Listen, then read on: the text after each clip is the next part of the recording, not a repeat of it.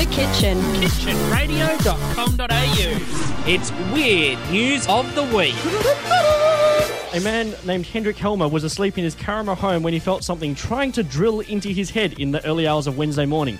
It was the most excruciating pain, he says, and went to hospital because it was quite painful. This guy had a cockroach drilling into his ear, which is probably one of the biggest number one fears you can possibly have while you're asleep, is a bug trying to crawl inside you.